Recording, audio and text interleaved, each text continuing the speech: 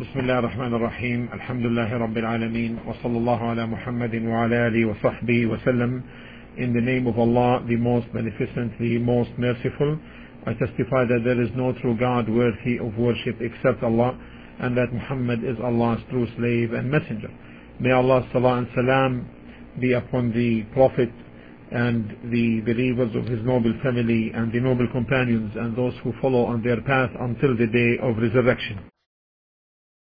Slave know that his patience concerning the one who harms him and his forbearing entails that from its benefits that the one who does this to him may back off and retract concerning his injustice, and may regret and seek apology,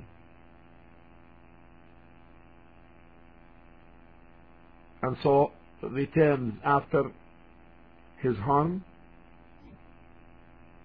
in a state of regretfulness. Not only that, but he may turn to be a good company or a good friend.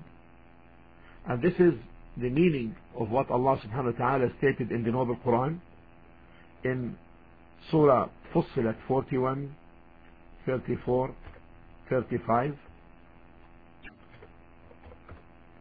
where Allah subhanahu wa ta'ala says, ادفع بالتي هي أحسن ادفع بالتي هي أحسن فإذا الذي بينك وبينه عداوة كأنه ولي حميم وما يلقاها إلا الذين صبروا وما يلقاها إلا ذو حظ عظيم.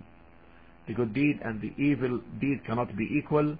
Repel the evil with one which is better. Then verily he between whom and you there was enmity will become as though he was a close friend.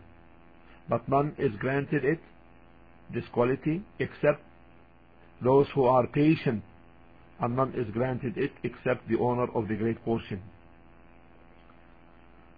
This was number 13. Number 14, he said, rahimahullah, let him know that his revenge could be a means for the intensification of the evil done by his opponent, as it is witnessed. So if he is patient and pardons him, then he will feel secure from his evil. And the person of sound intellect does not choose the greater of evils by warding the least, by warding off the least. And how many times it occurred that revenge have led to a greater evil, such that the person becomes incapable of repelling it. 15th, then the one who accustoms himself on revenge and does not train it on patience, it's inevitable that he will fall in injustice himself, because the self does not limit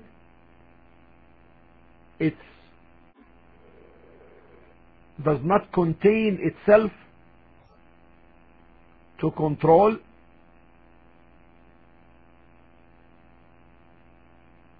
in a way to take its justified right. It does not stick to this, but rather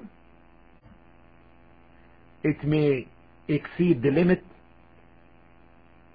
because of anger. Anger then may lead the self to a state whereby the person does not comprehend what he says and what he acts on. So the person, due to this, may end up moving from a state of being oppressed to a state where he turns the oppressor. 16. The harm which may be inflicted of him, may be inflicted upon him, is a cause to expiate his sins or lift him, raise him to higher degree. So if he avenges and is not patient, it would not be an expiation for his sin nor a raising of his rank. 17th, his pardoning and his patience is one of his greatest soldiers to humiliate his enemy and to instill fear in him and from the rest of people. Because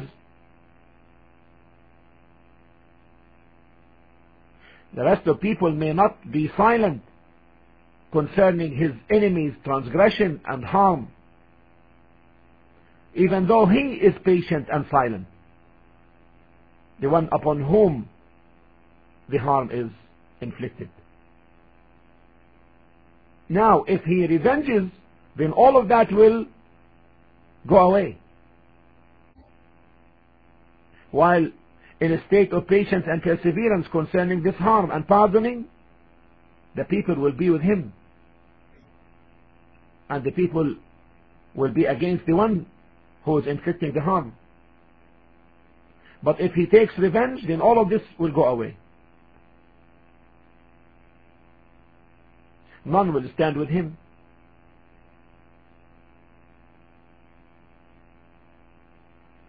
Eighteenth benefit, 18th matter that he, rahimahullah, Shaykh al-Islam mentioned, is that if he pardons his foe,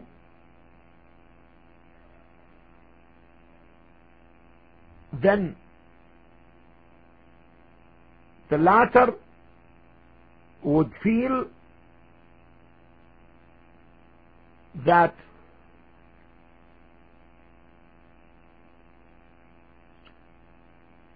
he is above him. So if he pardons his opponent, his enemy, the enemy will feel that he is above him and that he won over him, and will see himself lower in rank compared to the one upon whom he inflicted the harm. And suffice is this as an honor,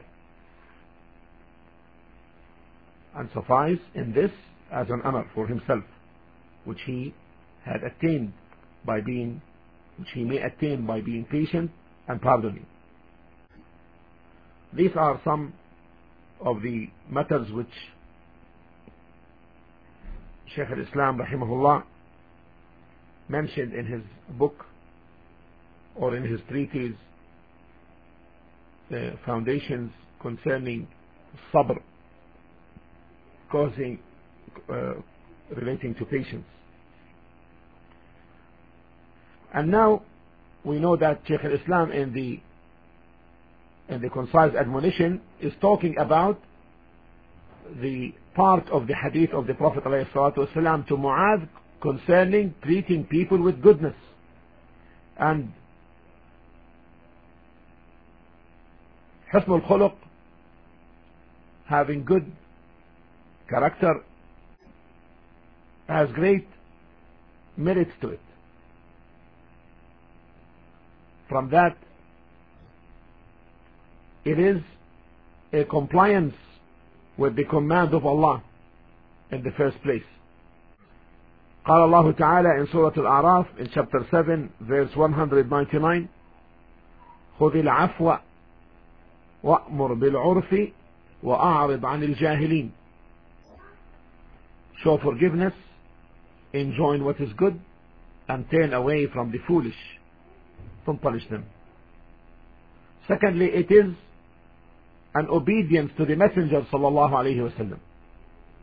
Obedience to the Messenger sallallahu alayhi wa sallam, where he commanded this in many narrations, and from them is the hadith cited to be the basis for this a great and concise admonition, and the hadith of Mu'ad when the Prophet ﷺ told him, وَخَالِقِ النَّاسَ بِخُلُقٍ حَسَنٍ, and treat people through a good ways, or through good ways and good character. So it is obedience to the Messenger sallallahu alaihi wasallam.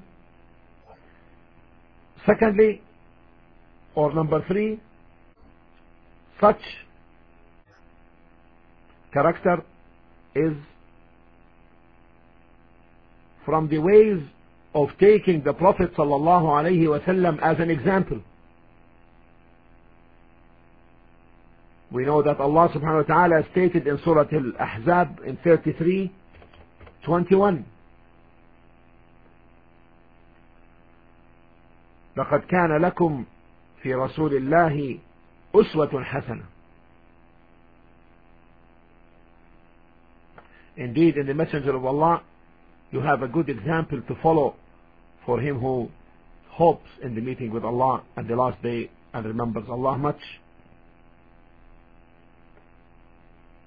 Fourthly, from the merits of Husnul Khuluq, good character, is lifting in rank, raising in degree. In fact, the Prophet ﷺ said in the authentic hadith reported by Abi Dawud, إن العبد ليبلغ بحسن خلقه درجة الصائم القائم. The slave may reach the rank of the fasting and praying one because of his good character. Number 5, Husnul Khuluq, good character, is from the greatest causes admitting to paradise, admitting people to paradise. The slave may reach the degree of the fasting and the praying person by his good character. Now, fifthly, it is one of the greatest causes for admittance to paradise. قال النبي صلى الله عليه وسلم أعظم ما يدخل الجنة أو ما يدخل الناس الجنة تقوى الله وحسن الخلق. From the greatest things admitting people to paradise is taqwa Allah, having fear and awe of Allah subhanahu wa ta'ala, and husn al-khuluq, and the good character. Sixthly, attaining Allah's love. Attaining Allah's love. When the Prophet ﷺ in the hadith was asked, Man ahabbu ibadillahi ila Allah, who are most beloved of the slaves of Allah to Allah, he said, أحسنهم خلقا, the best in character. The one for those best in character. This hadith is reported by Tabarani, and Al-Haythami said concerning it, and the narrators are the narrators of As-Sahih. 8th or 7th, increase in prosperity and a means for increase in lifespan. In the hadith, the Prophet ﷺ said, حسن الخلق, the good character, وحسن الجوار, and the good to the neighbors, being good to the neighbors, increase the person's prosperity and they increase his lifespan. This hadith is reported by Ahmad, and Shaykh Al-Albani rahimahullah authenticated it. From the eighth merit is winning the hearts of people, making things easy, and attaining security from the evil ones, or attaining security against the evil ones. And حسن الخلق, the good character, brings good remembrance by people and good mention by people and increases knowledge. حسن الخلق, the good character, leads to comfort and good living and a safeguard against rush and pressures of this life. Now, question: is this matter of having a noble character, is it something acquired?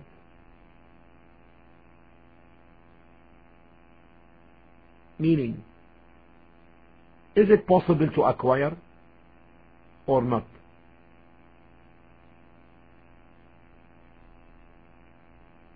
The answer is that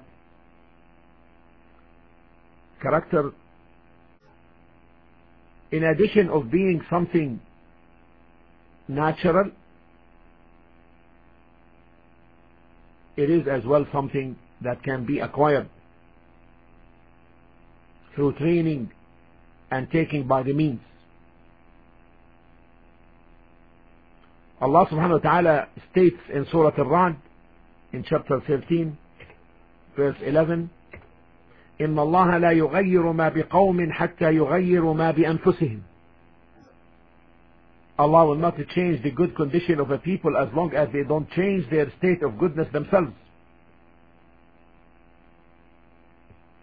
And Allah subhanahu wa ta'ala said in Surah Al-Shams 91 verse 9, قد أفلح من زكاها. قد أفلح من زكاها. Indeed, he succeeds who purifies his own self. And the Prophet ﷺ said, إنما العلم بالتعلم. Verily, knowledge is by acquiring knowledge, seeking it. And in this same hadith, he said, وَمَنْ يَتَحَرَّ الْخَيْرَ يُعْطَى. And the one who seeks the good, he will be given it.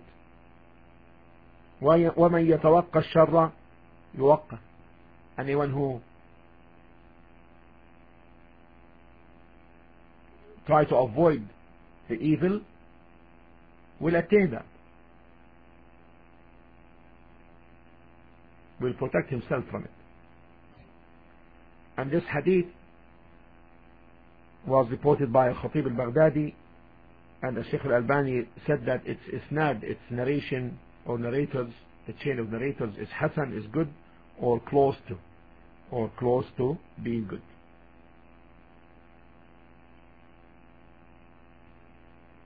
And the Prophet ﷺ said in the hadith of Mu'adh here, بَخَالِقِ النَّاسَ بِخُلُقٍ حَسَنٍ, and treat people through good ways, through good character. So these texts and others tell that the changing of a person's condition and of his character is possible, not impossible. Contrary to those who may think that it is something fixed, that does not change. And had this been the case, then all admonitions and etiquettes and manners taught and so forth, and the command to be good and to keep away from despicable matters would be futile. And no one with sound reasoning says this. I mean, even animals may change their behaviors. An uncontrollable horse can be trained to safety and to yielding. And